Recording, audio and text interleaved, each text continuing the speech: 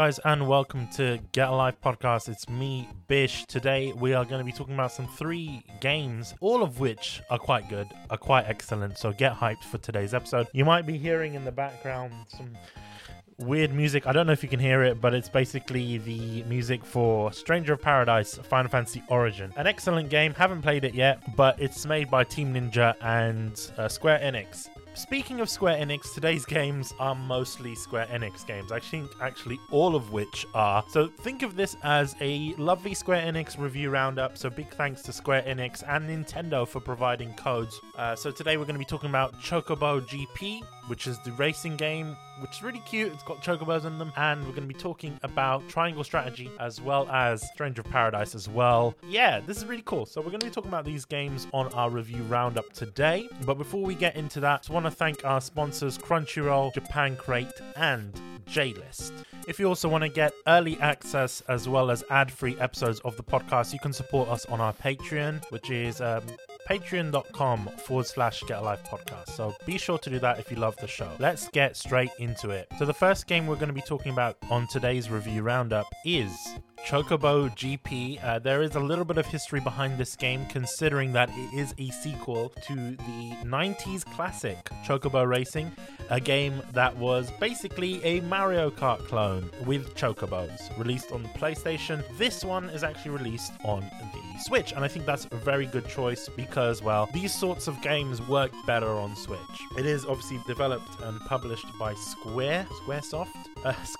Oh, that shows my age. Square Enix, and obviously published by Nintendo. It's a Nintendo exclusive. It's a very interesting game because it's your simple sort of kart racing game featuring chocobos as well as other characters from the Final Fantasy series. We'll get onto that in a little bit. I've never played the original Chocobo Racing, and to be honest with you, I haven't really played Final Fantasy games until recently, so I don't really care for the characters. I think they're cute, yeah. I don't really understand them. Don't really understand Moogles and Chocobos and all of this and that. Just for some context, the only Final Fantasy games I've played was Final Fantasy 3 on the Famicom, Final Fantasy 7 Remake, haven't even finished Intergrade yet, and Final Fantasy 13. Haven't even played Final Fantasy 13 2, haven't played Lightning Returns, so my experience in the Final Fantasy franchise is not the best. But here we go. I really wanted to play this game just because of how cute it was. I remember seeing it at a Nintendo Direct when they announced it, and I was like, wow, this game is so cool. It's so cute. It's made in the Unreal Engine 4, which is impressive. When you boot into the game, your intro music, I don't know if this is music from the original Chocobo Racing, but it was like really aggressive rock. I did not expect it for essentially a kids game. I did not expect it for that. And then you get some really cute music as soon as you boot up the game, where they're talking about the characters and how it is to get along and fun and all of that. And I think that's a better sort of move for this game, to go for that sort of cutesy audio. The game is incredibly fun. You're greeted with your opening screen, in which you have your character that you used last in the middle. At the moment, I think it's the original Chocobo that I've used, but you have a lot of characters in the game as you go along. There is a free-to-play version of this game called Chocobo Lite. Basically, it includes the story prologue, so you don't get the full story, you just get a little bit so you can unlock the characters. Chocobo GP, which is your online mode, as well as your 3 characters, local and online multiplayer. So it is free to play, but there is also an expansion. Nintendo actually gave us the expansion for the game, which includes other modes like your full story mode, time attack, series races, custom races, as well as a few other things. I think you also get like mithril shards as well, which you can use for the battle pass and that kind of stuff. And yes, there is a battle pass. We'll get into it in a bit. If you do play the light version of the game and you really like it, you can actually transfer your progress over to the full game once you've made a purchase, which is good because not many games do that nowadays. I mean, having the opportunity to sort of transfer your save data over, it kind of reminds me of games like Dead or Alive Core Fighters, right, where you have a limited number of modes and a limited number of characters, and if you feel that you like the game, you can then purchase the full game, which is a nice idea. It's sort of, think of Chocobo GP Lite as a free-to-play version, as a demo of the game. Obviously, I've never had an opportunity to play the Lite version because Nintendo gave us the expansion pass, so I didn't feel as though I was missing out on anything. I will say this, the story, I'll be honest, I don't care much for the story, but that's because I don't care much for Chocobos. And you're like, what? Chocobos are like the cutest thing in Final Fantasy. Yes, but I've never sort of related to them, and the fact that they're talking, I'm not used to that, if that makes sense, because if you're playing Final Fantasy 7, they don't talk, they just make noises. But yeah, I've played a bit of the story. It's your standard sort of story in a racing game. I don't know how to explain it. Like, you're not expecting story from this game. You will need to play the story to unlock more characters and to unlock better characters for your online play. There's other ways to unlock characters as well. So I've only unlocked a few characters. There's quite a lot of characters in this game. I don't know how many are unlockable through story and how many are unlockable through season pass, but so far I've got Chocobo, Claire, Camilla, Sherma, Ben, and that's it, because I haven't played much of the story mode. The main portion of my gameplay has been through the online play, and I think that's a lot better. And I think also that might be the main reason to play this game, whether you're going to go for the expansion or going for the light version, is its online play. The online play is absolutely fantastic. It's really fun. Like, I haven't played a online racing game in a while that I've actually enjoyed. I've played Mario Kart, but I don't know, I find that Mario Kart players are really aggressive for some odd reason, and this game is quite chill. You could spend a good few hours on it. It feels great when you're actually going through that elimination process in the tournament. Even when I lose the tournament, I don't get bitter about it.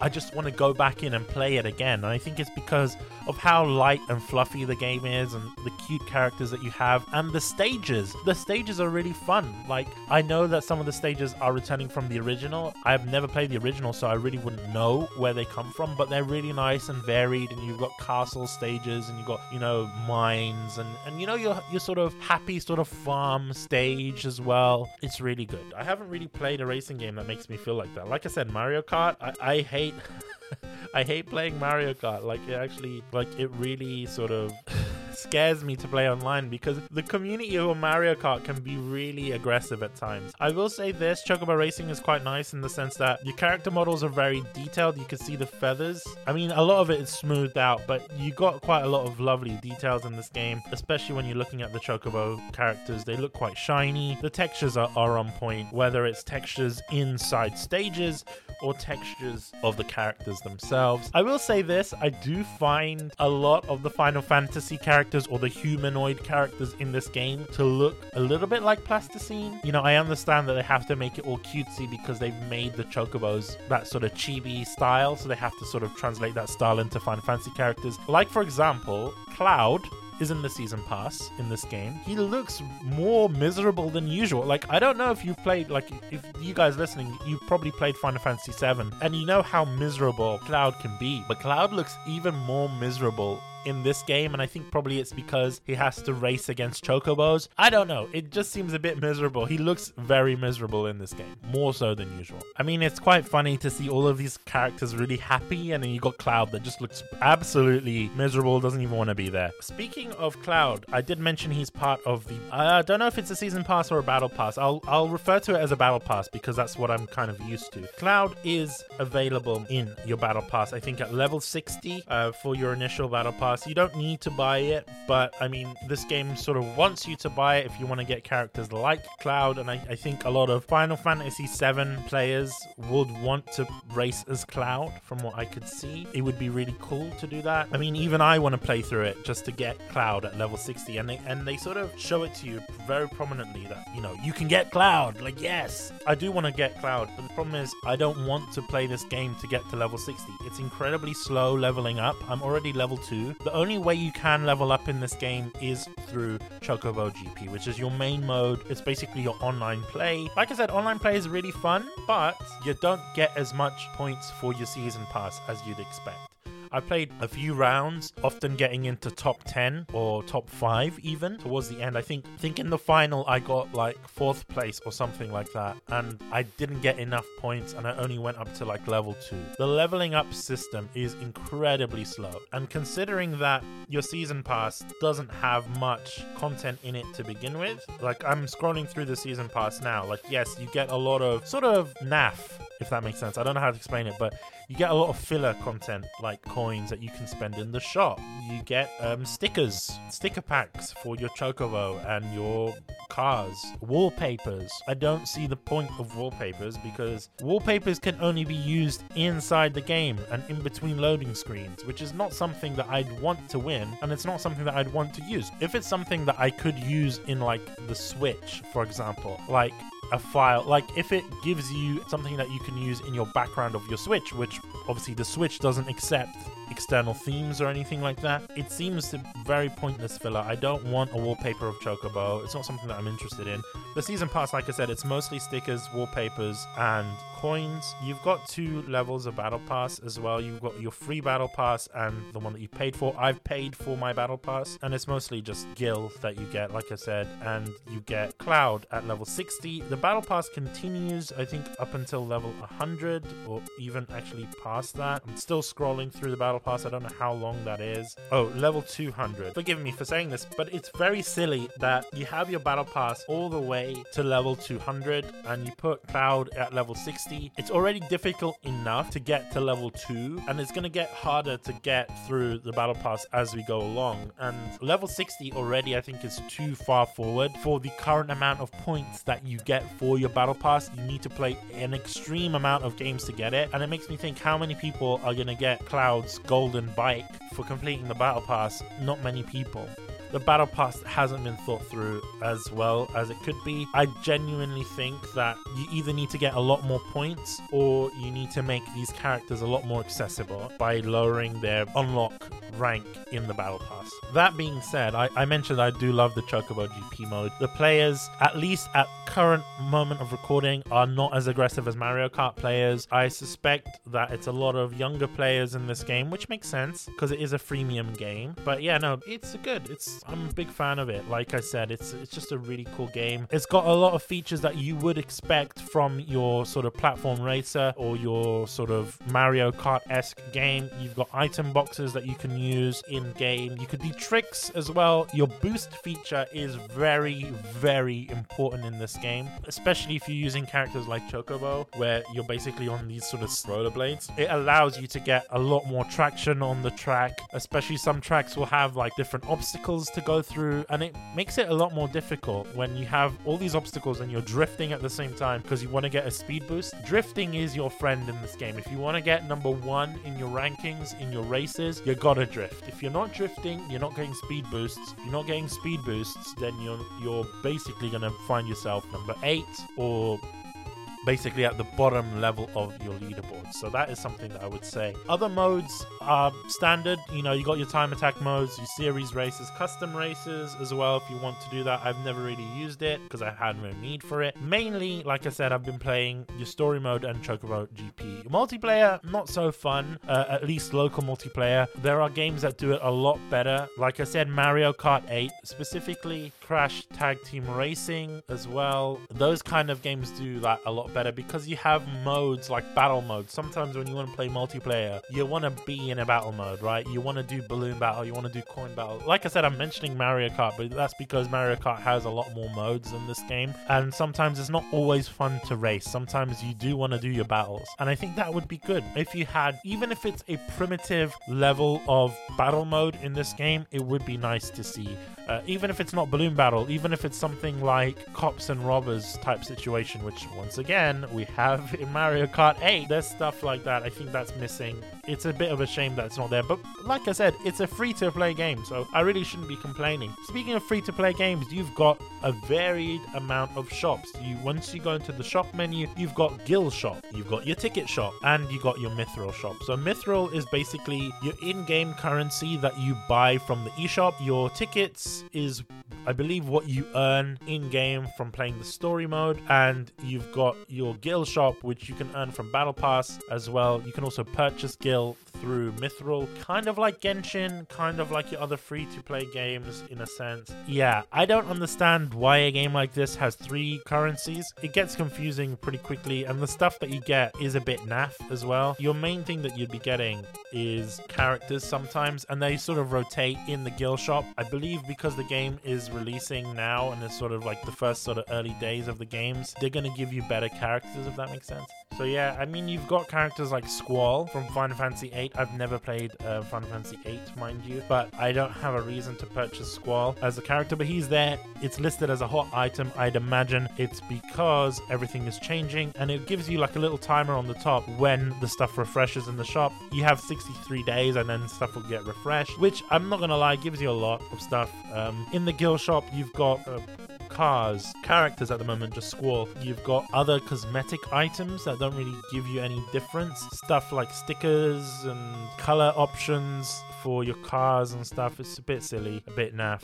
Wallpaper screens, like why would I want a wallpaper screen that is Squall, for example, and it's just like little icons of them? I don't need them. It's the same thing with your ticket shop. I mean, your ticket shop, you've got more varied things, you know, pearlescent paints, stages, in fact, on the ticket shop as well, but it's mostly, once again, stickers and wallpapers. Your Mithril shop is actually where it's at, and that makes sense because guess what? Your Mithril shop is where they want you to buy stuff because it's using real world currency to transfer into in-game currency. It's where you get your costumes for your chocobos. It's where you get more stickers, more music is hidden behind here, as well as some stages, some icons, and you're leveling up tickets for your battle pass. It's for 200 Mithril. So basically 200 Mithril will cost you £1.59. That's a special price, one-time price for your Mithril, which basically means for a leveling up ticket, it will cost you £1.59, which is a bit naff. If you want to pay for a character like Cloud, it means you need to spend, I'm not really good at maths, but to get to level 60 really easily, you'd be paying £100 really to get Cloud as a character, which is kind of disgusting because not even Call of Duty does that. Call of Duty, if you want to buy up your characters, I mean, at most you'd be spending 20. So for a game like this, a game where children are playing predominantly, I don't think it's right to include options like this and to include 3 different currencies where the most important one is Mithril, as well as a battle pass. It seems ridiculous because you're not making the battle pass as good as it can be. It's very limited into what you get. You get Gil, and Gil doesn't really get you much in this game. This game is really based around Mithril. The more Mithril you have, the better experience you are gonna get in this game, and that's disappointing, especially for a children's game. It feels very, very off-putting, very bad in that sense. But you can always make the argument, it's a free-to-play game. You don't need to buy this. You don't need to do this. You don't need to do that. And that's correct. And yes, a lot of the content that you are getting in this game is cosmetics. 100%. But there's also characters behind your season pass, and some characters may be better than the other. I don't have the stats for Cloud. I don't have the stats for Squall, but each character has their own different stats. So considering that this game is aimed at children and also people that are nostalgic towards the original, right? It is mentioned, and I will say this, players have expressed concerns about the length of time it would take to gain levels in game. Square announced that they would give players set amounts of free in-game currency known as Mithril, which they did. When I logged in, I did get a Mithril bonus as an apology, and it promised that it had adjusted settings to make progression easier. I haven't seen that yet. I've been playing this game. I haven't seen that it's a lot easier or not. Also, the fact that the Mithril that they gave us for free would expire 5 months after Mithril that you pay for would stay, it's a bit silly. Like, it's stuff like this that makes me wonder, why does this game do this? Like, they could have just done it as a full-on game. Don't need to do free-to-play, but they make more money free-to-play that way. If they made it like a fully fledged game where you pay, what, £30, because I don't think this game is worth any more than that if it was a full game. You pay £30 for it, you get all your characters, including your main characters, your Final Fantasy characters. Imagine playing as Tifa, or playing as Cloud, or playing as Barret for example. I'm mentioning Final Fantasy VII characters, but you could basically put any Final Fantasy characters in there and put an actual season pass in the game where you get new characters and new stages. That would make the game great. I would think doing that would put the game on par with Nintendo's offering of Mario Kart, because Mario Kart, you've got all your characters, you've got your stages, you've got certain things in Mario Kart that just work. This game is missing a lot of things that other games like Mario Kart, like Crash Team Racing, like Sonic Racing includes that this game doesn't. In terms of my verdict, I really enjoyed playing this game. I think it has a lot of potential. I just think that the microtransactions in this game are very predatory. I don't really like it. Battle Pass is okay, but I think it needs to be a lot easier to progress, especially considering this game is for children. So it kind of feels as though that they're sort of targeting that audience to get more money, which is, it's pretty dodgy. But yeah, should you guys play this game? Definitely. Go ahead and play this game. There's nothing really to lose considering this game is free to play. Bear in mind, it's very difficult to progress in this game. It's very difficult to progress in this battle pass. And you're not really going to get many characters unless you buy the full game. You're not going to get as many characters, as many stages if you don't buy the game. And considering that this game for a full unlock is £40 on the eShop, I don't know. That's up to you to decide whether or not that's a good deal. I'm just saying, for the amount of content that you get, and on top of that, your season pass and all the mithril and all of this problems that is with the game, I don't think it's worth £40 at this current price. If you told me that the expansion would be 20, maybe go for it. But for 40, that's a full-fledged game. You could buy a lot of games on the Switch for £40. I think, in fact, you could actually buy a game like Triangle Strategy. You could play that game for £44 if you buy a physical copy on Amazon. So are you going to be playing this game and paying for £40 for the expansion, or are you going to use your money for something else? That's up to you guys. But that was my thoughts on Chocobo GP. We're just going to go into a little ad break now, and then speaking of Triangle Strategy, we're going to be talking about that game after the break. This episode of the podcast is brought to you by Crunchyroll. Crunchyroll, the most epic anime service out there. Got all your favorite shows, Naruto Shippuden. It's got all of Dragon Ball, Dragon Ball Z, Dragon Ball Super, Dragon Ball GT, if you're into that. It's got everything. Because you know what? Crunchyroll has just taken it to the next level with the largest anime library in the world. So if you want to get a 14-day free trial, go to getalivepodcast.com/Crunchyroll. Use our link. It does help us out a lot. Remember, when you support Crunchyroll, you are supporting us. Crunchyroll.com/Kunai or getalivepodcast.com/Crunchyroll. Whichever link you use is going to be the same. It's going to work just as great. So get yourself that 14-day free trial of Crunchyroll Premium without ads, full HD, whether you want to watch anime subbed, dubbed in all these different languages: German, English, French, Spanish, Portuguese, even Arabic subtitles. Crunchyroll.com/Kunai. That is Crunchyroll.com/KUNAI. Hang on a minute, there's another ad. Do you like candy? I'm sure you do, because I haven't met anyone that doesn't. Do you like Japan? And do you like candy? Well, you're listening to a Japanese gaming and or anime podcast, so I'm pretty sure you love Japanese snacks. Whether you like Kit Kats, Pocky, Japanese ramune. If you like all of that, you know where you can get it easily? Japan Crate. Japan Crate offers the unique experience of Japan through monthly crates filled with candy. Japan Crate gives you a delicious selection of snacks each month. You can cancel anytime, but you know what? I don't know why you'd want to. Learn more at getalivepodcast.com/Japan Crate. Remember to use the code GALP for $3 off all new subscriptions, even for other Japan Crate subs like Inku Crate, like Umai Crate, anything that Japan Crate does. So that is getalivepodcast.com/JAPANCRATE. Use the code GALP for $3 off. Back to you, Bish, on the episode. Well, that's a bit weird. I'm handing it over to myself. But you know what I mean. Enjoy the rest of the episode, guys.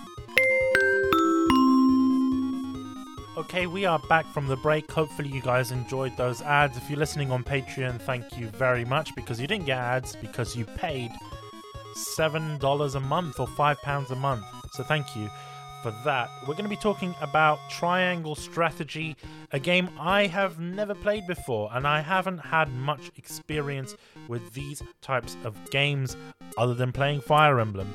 and come to think of it, Godseekers, Dynasty Warriors Godseekers. So let's just get into it. So yeah, Triangle Strategy is a game that is produced by a Japanese studio called ArtDink Corporation, a developer of Japanese games based in Tsukishima, Tokyo. For those that don't know, they really don't make many games that get Western releases. A lot of their games just stick to Japan. There are some games that do get released. They were published by Midas Interactive. I think their most popular game was the A-Train series, a series that is basically a train simulation game. I think that made its way. I think more recently they've made games like Sword Art Online, Lost Song. They ported that game to the PC, but they also made that game for the Vita and the PlayStation 3 and 4. An excellent game, by the way, if you guys have never played it. One of my favorite Sword Art games, as well as Sword Art versus Excel World in 2017, and Triangle Strategy is their most recent game. They've also made other games, like I said, they made Macross games, they've made Madoka Magica games that basically you'd mainly see in Japan. A lot of games that have Bandai IPs, but they took their shot with Square Enix to make this game called Triangle Strategy. It's basically a turn-based tactical role-playing game, similar to Fire Emblem, although I will say this, it's more similar to Final Fantasy Tactics. Basically, you move your characters across a grid, each of your characters have a turn, and then your computer-controlled opponents attack you and you have to defeat them. That's how it works, basically. If you've played Final Fantasy Tactics, you'll be right at home with this game. If you've played a game like Fire Emblem, especially if you've come from a game like Fire Emblem Three Houses like I have, you may have some issues. Not that they're bad, the gameplay is fantastic, the art style, Chef's Kiss, is beautiful. I like that sort of 2.5D art style, similar to Octopath Traveler, stuff like that. I love it. I love the pixel art as well, it's really nice. Pairing the pixel art as well with the 2D sort of anime art style that you do get as well for your character profiles is really nice. One thing that took me off guard though, coming from a game like Fire Emblem Three Houses, is the amount of dialogue that you get in this game. There isn't so much cutscenes. Everything is done in-game engine for the most part. There are some points where you get your characters' anime art styles coming out a little bit when they're talking, similar to a visual novel, but a lot of it happens in engine, which I can appreciate because that is a very difficult thing to do. But there is just a lot of dialogue. Now, like I said, if you've played games like Final Fantasy Tactics, you're right at home because those games have like a shit ton of dialogue. To get through the first tutorial battle, it took me an hour and a half just because of the amount of dialogue, and it's not one of those games where I can skip dialogue because it's very story heavy. It's not a bad thing. I mean, if you like dialogue, you're gonna love it. But for me, I got bored very quickly initially, and listen when I say initially there, because of the amount of dialogue. It's a good thing that it's fully voiced. That's one thing that I really do love, because if it wasn't fully voiced in English and in Japanese, I don't know what the hell I would do. If I had to read all of that text, I think I would have put this game down. But the fact that it's got English voices, and very great English voices if I might add, really adds to the game, really gets you immersed in the game's story. The story initially, when playing, I felt the sort of Three Houses vibe, the classic sort of story of Three Houses, or the classic sort of story in Chinese literature, if you're a big fan of Romance of the Three Kingdoms, where you have these three kingdoms that are sort of trying to prevent war, trying to get into a war, that kind of stuff. It was very reminiscent of that. And the fact that the story itself is sort of taking place in this medieval setting. The characters as well speak in that sort of medieval old English, which is very nice as well. It really immerses you into the story, like I said, and it made me forget the amount of dialogue, oddly enough. The dialogue was my main complaint at the beginning, but once you've given the game at least 3 hours, you get used to it really quickly, and you really want to play this game a lot more because of the battle system, because of all the different classes that your different characters have. It's very nice. It's one of those types of games that I'd like to play on a rainy day. It's raining right now at the moment, and I'm thinking, oh, you know what, I'm gonna jump into Triangle Strategy. Those kind of games for me, those turn-based tactical RPGs, I never used to like them, but they've sort of become my bread and butter at the moment. They've sort of become my main sort of enjoyment in video games. Triangle Strategy, allowed me to realize that, because I never really used to like these games. When I reviewed a game like Dynasty Warriors Godseekers, I absolutely hated it just because of the style. And then I played a game like Fire Emblem Three Houses, and I fell in love. And Triangle Strategy made me sort of love this game even more. I'm not really going to talk about the story as much because I don't want to spoil it for you guys, because it's such a fantastic story. The characters are really lovable. I really want to get more into them as well and sort of pick them apart a little bit.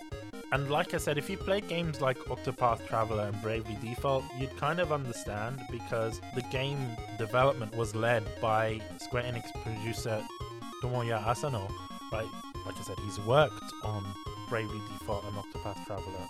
This sort of game, if you've played Bravely Default and Octopath Traveler and stuff like that, if you've played this game in comparison, you could tell that it's a lot more mature, a lot more adult. The story talks about certain things that you wouldn't necessarily expect from those types of games, but I think it might be because that this game is a tactical RPG. There's more opportunity for story, there's more opportunity for dialogue, there's more opportunity to talk about those adult subjects, right? Real things that does happen in this sort of era, you know, political marriages, for example, you know, bandits, things like that. And it's very important, and I love the fact that they did that. You have a level of power in this game coming from the voting and conviction systems, and it's interesting because the different choices you make in your dialogue actually affect how your character is. It could be a complete sort of tyrant, or you can have, you know, be bit more jokey, or be very honest and kind, and that affects your choices in the game, which is quite interesting.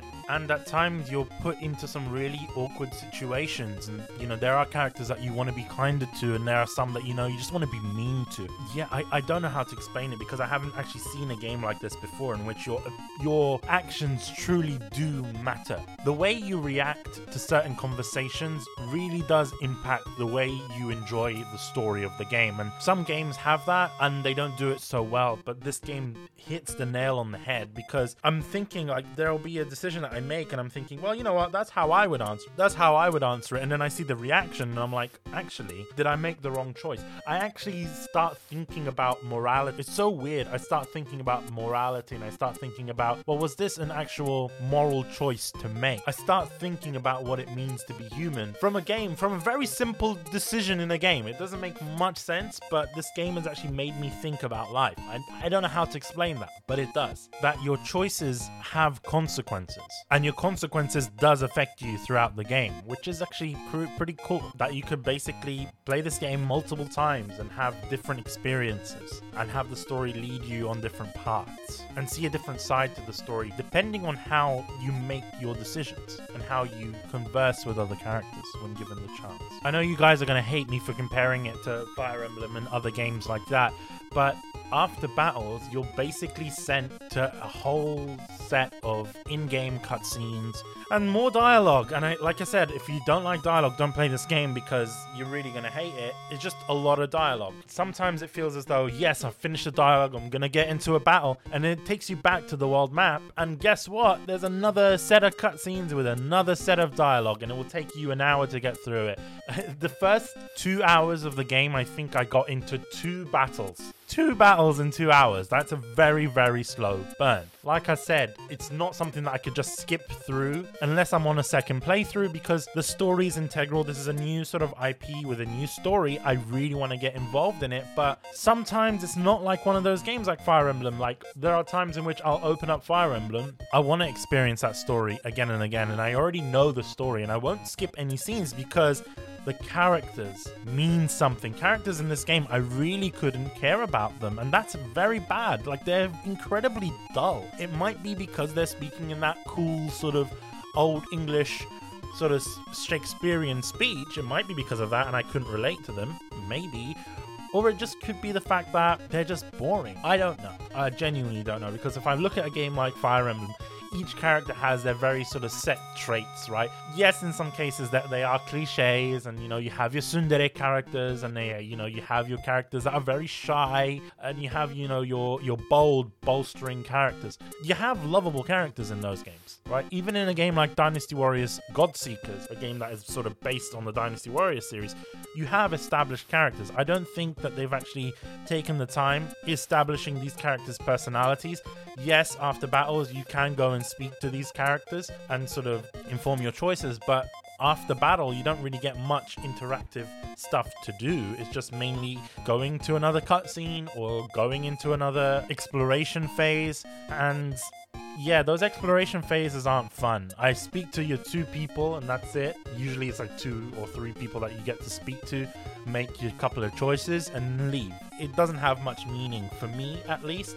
I wish that there was some more to do in your exploration phase. I wish that there was more battles that you could do as well, at least in the beginning. I mean, later on in the game it does pick up, but think about it this way. If you're new to this series, or if you're a fan of tactical RPGs like Fire Emblem, like games like Disgaea, for example, you're not going to enjoy this. I mean, Fire Emblem has a nice balance between your battles and your interactions, and when you actually go, I'm talking at least with three houses. With 3 houses, you can get to speak to your characters. You can go fishing. You can do a lot more. Like, you can have tea parties with your characters and increase their bonds. This game doesn't have any of that, and so it just felt really naff.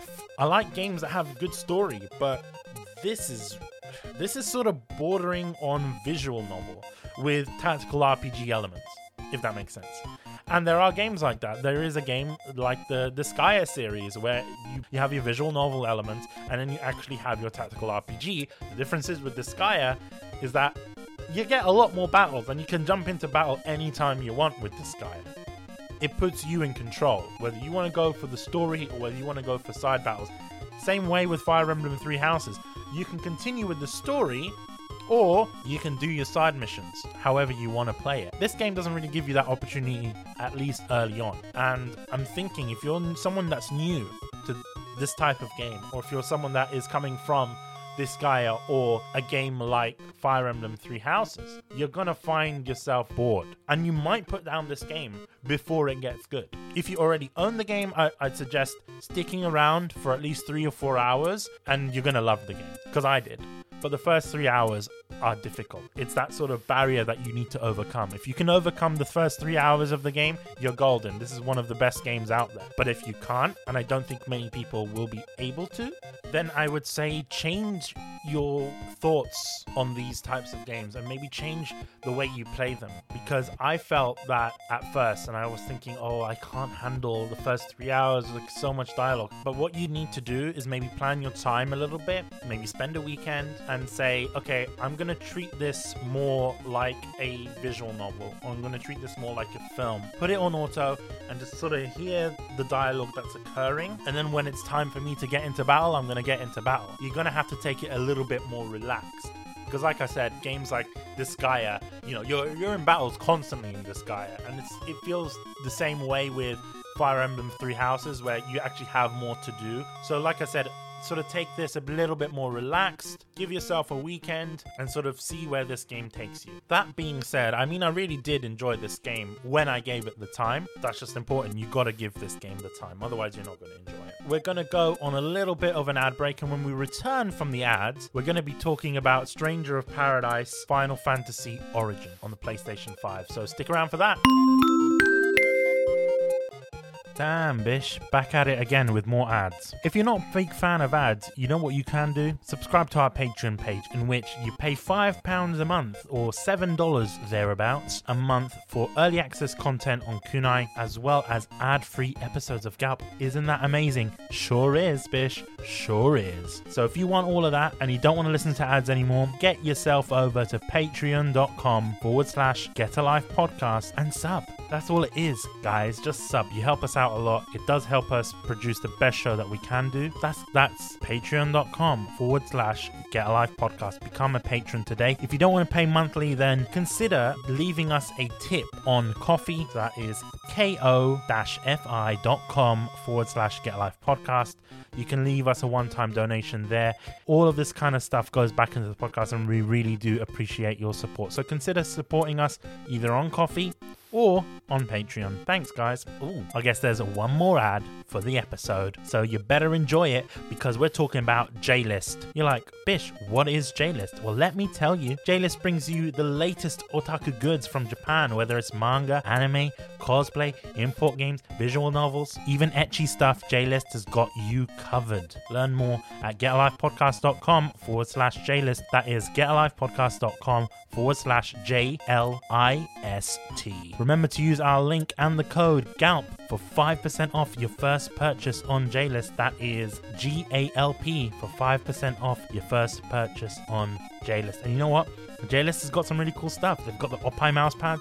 They've got new photo books from Japan. They've got figurines, Genshin stuff. They've got VTuber stuff. They've got doujinshi. Anything you want, it's on J-List. Imagine J-List as Alibaba's cave, but for Japanese goods. There you go. All the more reason to support the show and to consider using J-List for your next Japanese import purchases. That is getalivepodcast.com/J-List. Thanks, J-List, for sponsoring the podcast. Anyway, I think it's time to go back to the episode, shall we? We shall. Enjoy.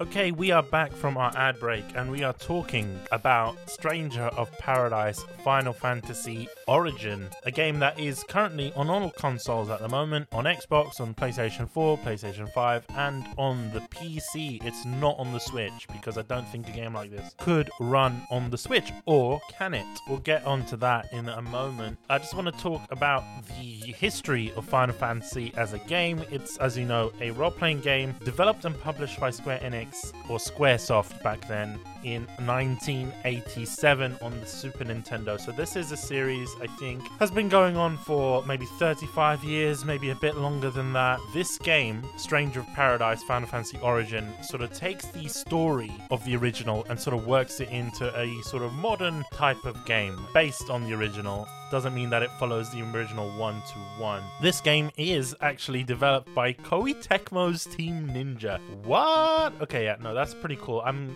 pretty excited about that. When I saw this, I will say this, I'm not the biggest fan of Final Fantasy, but when I saw this, I was like, you know what? I'm gonna get into this because Koei Tecmo is involved. And I'm pretty excited with Koei Tecmo's new projects. Some people have sort of described it as a trashy Souls-like game. I don't see it like a Souls game at all. I don't have much experience with Souls games, but I will say this. It reminds me a lot like other games that Koei has developed. Very reminiscent of Ninja Gaiden, very reminiscent of Tokiden, very reminiscent of games like Dynasty Warriors, very reminiscent of games like Warriors All-Stars as well. So like I said, it is the mature, brutal take on the Final Fantasy series. It's interesting because there is a lot of references to other Final Fantasy games in the game, but it's sort of distanced itself, which is pretty cool. So basically you don't need to know about the other Final Fantasy games to actually enjoy this game and to play this game, because it is basically the first game. You can start from the beginning and actually enjoy it, but there are recognizable characters, recognizable monsters, enemies, like Tonberry.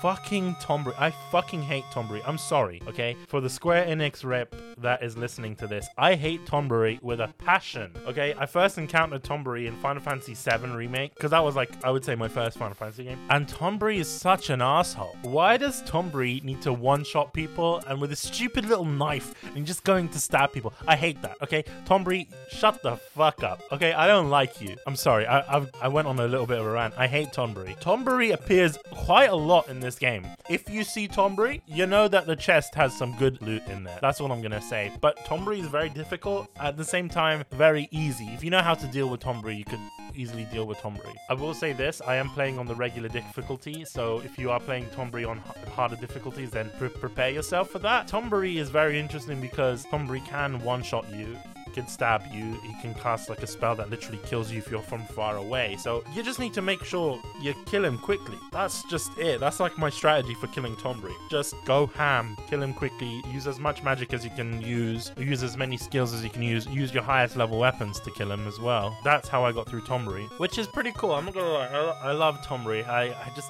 when I saw him, because I had such difficulty beating Tonberry in Final Fantasy VII Remake, when I saw Tonberry in this game, I was like, no, I was screaming. I was like, no, I can't handle Tonberry again. And then the first time it was quite easy. I was like, oh, you know what? Tonberry's gotten a lot easier in this game where, you know, I'm just gonna not take it seriously when the next time I fight him. And the next time I fought him, he kicked my ass. So be careful of Tonberry. He's still powerful in this game. I don't know why I was mentioning Tonberry, but there's a lot of other characters that you might recognize from other Final Fantasy games, which makes sense because, well, this is a Final Fantasy game and it's cool. But I mentioned it does play very similarly to Tokiden, I would say, as opposed to a Souls game, and oddly enough, like a Musou game. It's not a Musou game. Koei has explicitly said that this isn't a Musou game, but the UI elements are very Musou-esque. You know, you've got your health bar, you've got your MP bars, which obviously are classic in a Final Fantasy game, but they're sort of down at the bottom to look like Musou bars. And even the fact that when you start the game up, you have 2 control options. Actually, you have 3, and I'm really excited about the third. So you have the first one, which is your default options, where your attacks are done with your right trigger and your right bumper, and then your blocking is done with your left bumper as normal. And then you've got what I like to call the Musou control style, which is basically square as your light attacks,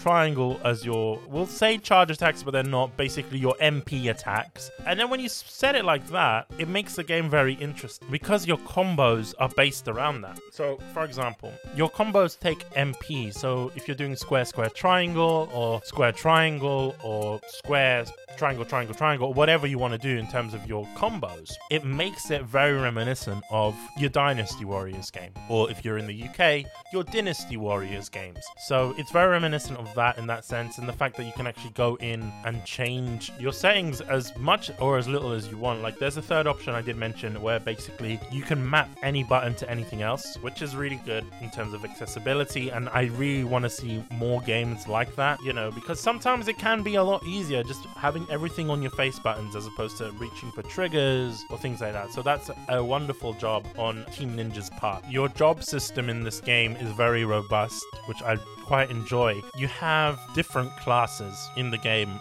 associated to different weapons, similar to Ninja Gaiden, and you have this quite expansive skill tree. At first you're thinking, oh, you know, I can get through this skill tree quite quickly, but at your bottom of your skill tree there's other jobs or other classes that you can unlock, and then as you unlock those there's even more, and then there's advanced jobs or advanced classes that you can get as well. For example, you could start off like a Ronin, which I love playing the Ronin class because of the fact that you get this massive katana, and the style is very similar to Joutai in Dynasty Warriors 9 Empires, or just in Dynasty Warriors 9 to begin with. It's very reminiscent of that, and I can see a lot of movesets being shared between games. That's something that, you know, Koei has developed a game when they're sharing movesets across all these different titles. You've seen it in Age of Calamity, for example, with Link using Suma Zhao's body surfing animations, stuff like that. You see that a lot in this game. It's not something that your Final Fantasy fan will notice, but if you are a Koei fan, if you are a Musou fan, expect to see moves that are being taken from Ninja Gaiden and in fact also the Dynasty Warriors.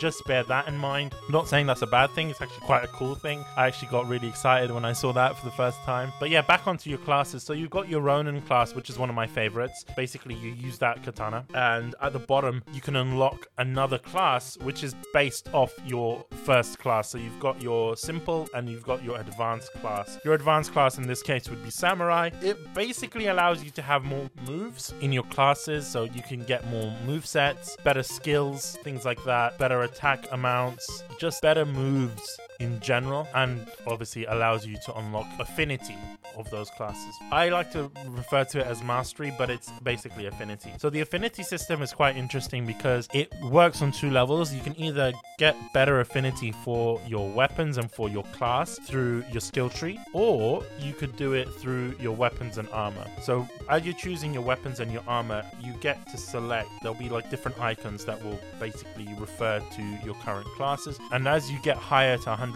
you get better boosts, attack boosts, defense boosts, boosts on your MP, boosts on health, etc. So that's also a really nice thing. And it works across different classes. So for example, if you've selected your Ronin class, but you wanted something for your Berserker class and you really like the armor of that class, if you select your Berserker armor, you'll still get the benefits of that armor if you hit 50% affinity, if you hit 60% affinity, which is pretty cool. And I also like the fact that skills can work across classes depending on the types of weapon that you're using. So for example, if you are a mage or someone that, you know, primarily uses magic in this game, right? You get a club and a shield.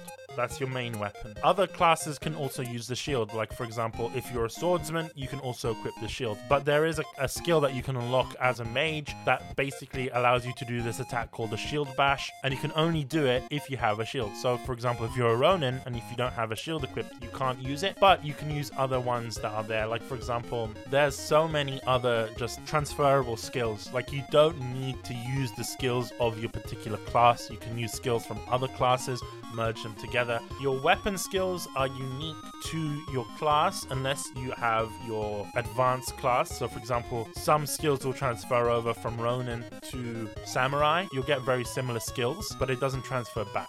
That's another thing I will say. So you can't transfer skills from Samurai to Ronin, but you can transfer skills from Ronin to Samurai because they have pretty similar skills because they use the same weapons. That system, like I said, is very reminiscent of games like Ninja Gaiden, where you do have multiple weapons, where you have your double swords, your katana, you have your kunais, you also have your claws. It's very reminiscent of that, and even the weapons in themselves are very reminiscent of that. I will also say this, is that your main character, Jack, although I don't really like him as a character and I don't really appreciate that sort of character story arc that they're kind of going for, that sort of brooding character, the one that's just grumpy about everything. I mean, it was kind of cute with Cloud, but Cloud wasn't heartless. I mean, this guy can be heartless at times. He only cares about the mission and that's it, and his obsession with killing chaos, and you know, it seemed a bit like Chunibyo-esque, if that makes sense. Like a kid that's making up stories in his head, wanting to be a hero and fighting for his own goals. It felt like that. It sounds a bit bad, but you know, forget about the story if you're playing this game. Like, the story is not the real thing in this game.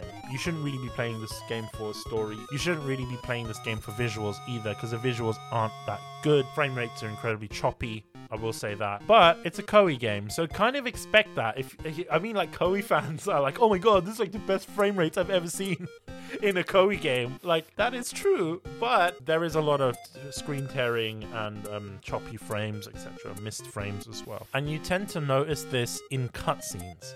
You don't notice it as much in gameplay, because I think that's where they kind of focused all their resources, but your in-game cutscenes are really, really poor. It does look like a game that's running on the PlayStation 3. That's why I made that joke at the beginning, saying that it might be able to run on the Switch if you tried hard enough. But yeah, no, it's not that visually appealing until you get into your dungeons. That's where everything for some reason just hikes up in quality. Your battle mechanics are smooth, your fights are smooth as well, your boss battles, fantastic. Your scenery is really good as well. I will say this, the game is incredibly dark, but it's quite varied in terms of scenery and things like that. It's quite nice. Although, I don't like the fact that you got this sort of overworld map. I'd imagine it's probably because the original Final Fantasy, you had your overworld map and you travel from the map wherever you need to go. But it just reminded me a lot of Warriors All-Stars, the fact that you can go back and repeat missions from this world map to get more items, in this case, anima shards, which actually help you level up your weapons and your classes, which is a good system. I will say this, that there's a lot of tact that you get in this game in terms of loot that you find, some of which are good, and the game does tell you when you find some loot, it will tell you if it is basically better than your current piece of armor or if it's worse, which is a nice feature. It's a nice touch. I don't know if other games do that, but I do enjoy that. But there's no way at the moment that I can find where I can offload my weapons, which seems a bit odd because it's like there's so many weapons in this game and it can get a bit frustrating trying to look through them all. But yeah, like I said, the game is quite enjoyable, if only for the combat, because it is weird and wacky and the characters aren't really well written, and in fact the characters don't look that good anyway. Like, if you look at a character like Jack, he's very two-dimensional. Like I mentioned, he's this sort of cliche of a cliche. It's a bit disappointing, especially when you look at other Final Fantasy games or the way that they actually properly design their characters. This looks like a creator warrior character in Nioh. And don't get me wrong, Nioh's creator warrior system is amazing. Dynasty Warriors 9 creator warrior system is amazing. But this is a character that they've designed specifically for a game. It feels like an afterthought when designing these characters because they look pretty generic. And I think it's noticeable amongst your main characters, amongst your party members, as well as your NPC characters, like for example the king. He literally looks like a Dynasty Warriors 9 Empire's NPC that you've designed yourself, and that's a bit upsetting. I would have preferred, if they were going to go for that route, I would have preferred that instead of Jack, you make up your own character. I think that would have been better, akin to the older Final Fantasy games, where basically you select your class, your sort of color palette, and your character's name. I think if they included a Nioh-style character creation system, it would have been a lot better than getting a character like Jack, I hate Jack. I genuinely do. Jack is not well written, neither is he well designed. He's a very poor protagonist, as protagonists go, considering that we've seen some fantastic protagonists in the Final Fantasy series. The fact that this basically is supposed to be a retelling of the first game, we should have gotten a little bit more effort into this game. But like I said, this game is all about the gameplay. It's all about the scenery in battle, right? It's very interesting. Jack is able to switch between 2 assigned jobs if you wanted to go for physical attacks and then switch to magic, etc. Your team is pretty useless. Your NPCs that are in battle are useless. I don't really rely on them, and it's weird because I haven't found a way to heal them, because when I use potions it's only for myself. I imagine that there is more to do with this game. I mean, yeah, your NPCs are pretty useless. Like, your party members are useless. It's cool that you can give them stuff to fight with, but at the end of the day, the majority of your attacks, the majority of your damage that's being done to enemies are going to be from your main protagonist, which makes sense. That's probably why they gave you 2 classes that you can switch between, because this is another thing. If you can properly rely on your NPC characters, if you can properly rely on your party members, then you wouldn't need 2 switchable classes. If, for example, Jed was actually useful, then I wouldn't need to switch to his same class to do the same sort of damage and the same sort of things. I think the reason why they've done that is probably because you can experience more gameplay styles so that you don't feel bored, but it sort of lessens the need for your party members. So I think Team Ninja and Koei have sort of shot themselves in the foot there. That being said, I really do like the weapon switching system because it's very reminiscent of Dynasty Warriors, but I also like the fact that you can also switch your armor as well and have these different presets, because sometimes you're like, you know what, I want to go Ronin and Mage, or sometimes you're like, you know what, I want to go Swordsman and Ronin. There are times in which you want to use magic only, there are times in which you don't want to use magic at all and you just want to go brute forcing everything, and it's great. I like that, and I think that's one of the best systems in this sort of game that we've seen. And like I said, this is not something that is new. We've seen it in Dynasty Warriors, we've seen it in Ninja Gaiden actually, because that system is available in Ninja Gaiden 3. It's also available in a game like Yaiba Ninja Gaiden. I mean, that's a game that we don't really talk about, but like I said, it does remind me of Yaiba a little bit, because this game has some puzzles at times very similar to Yaiba. There's certain things that you need to do to unlock certain areas, and the reason why I compare it to Yaiba is because Yaiba's puzzles weren't that good, and in this game the puzzles aren't that good. They're not that interesting. It's pretty simple. I will say this as well, why is there no map? That is another thing. There needs to be some level of world map or some level of in-game map to know where you're going, because stages are nice and they're great, but if you're in a cave system, I remember I got lost for an hour because I was going around in circles in this cave and I didn't know what to do. And because this is something I don't understand why Koei did this. Breakable objects look pretty similar to objects that aren't breakable. Like certain crates aren't breakable, and then there's certain ones that are, but they look exactly the same. So you don't really get that context clue to break this crate to kind of move forward. So I was just going around in the cave for like an hour not knowing what to do. And I think having a map or like a mini map would be helpful. Even one that goes away and comes back in every once in a while would be really nice. But I'm only saying that because playing action RPGs, playing Musou games, you kind of get that. Even Ninja Gaiden has a world map. Even though you don't get a mini map always, you do at least have a world map so you know where you are roughly. There's certain systems that I quite like. The break gauge system is very interesting, although I will say this, it's a bit repetitive at times because you're going in and you're doing your finishes that sort of crystallize your enemies, and it's good because you harvest them and you can restore your MP by doing that. So if you're really low on MP, you could just go in and just break the gauge meter and then press circle. In this case I press circle because I changed my control system, but you press circle, you do that finishing blow, it restores some MP, which is good, but it can get a bit repetitive considering that your basic combos use MP and they use 1 or 2 or sometimes even 3 MP gauges, and depending on the weapons that you use, you might only get 2 MP gauges. Sometimes you get 5, sometimes you get 7. It's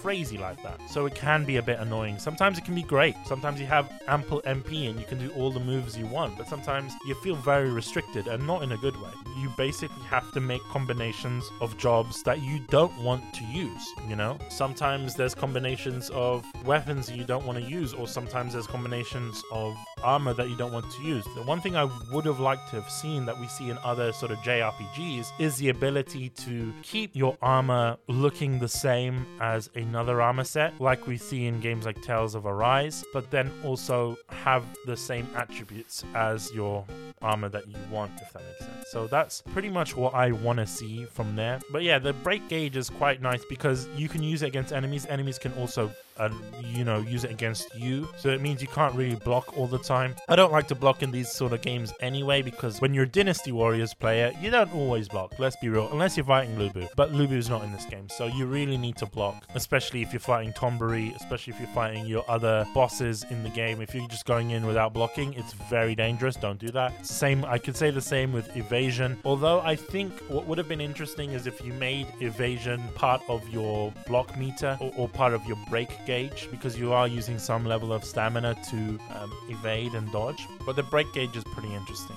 It is a nice idea because you're not invincible. It gives that sense of despair in a way, because imagine if you're in a fight and your break gauge breaks and you're like, shit, what am I gonna do? I can't block, I have to wait a little bit, I'm open to attack, I'm very vulnerable. It makes you think about your next move. It makes you calculate boss battles a lot better. It makes you a better player, and I enjoy that. Although, like I said, there's certain parts of it I don't enjoy. There's also a soul shields function, basically, that allows you to instant block attacks, which is great. It also allows you to absorb an enemy's attack. Let's say an enemy casts fire against you, you could press circle, soul shield, and then throw that back at them, which is pretty cool. I don't really use it as much in boss battles, apart from just your instant block function, but yeah, it's a pretty cool function. I don't use it in normal battles, I mainly just use it in boss battles, which I think is cool. Other than that, I really do like this game, and to be honest with you, I think it's worth the price that you're paying for it. I mean, you can find it probably for £50,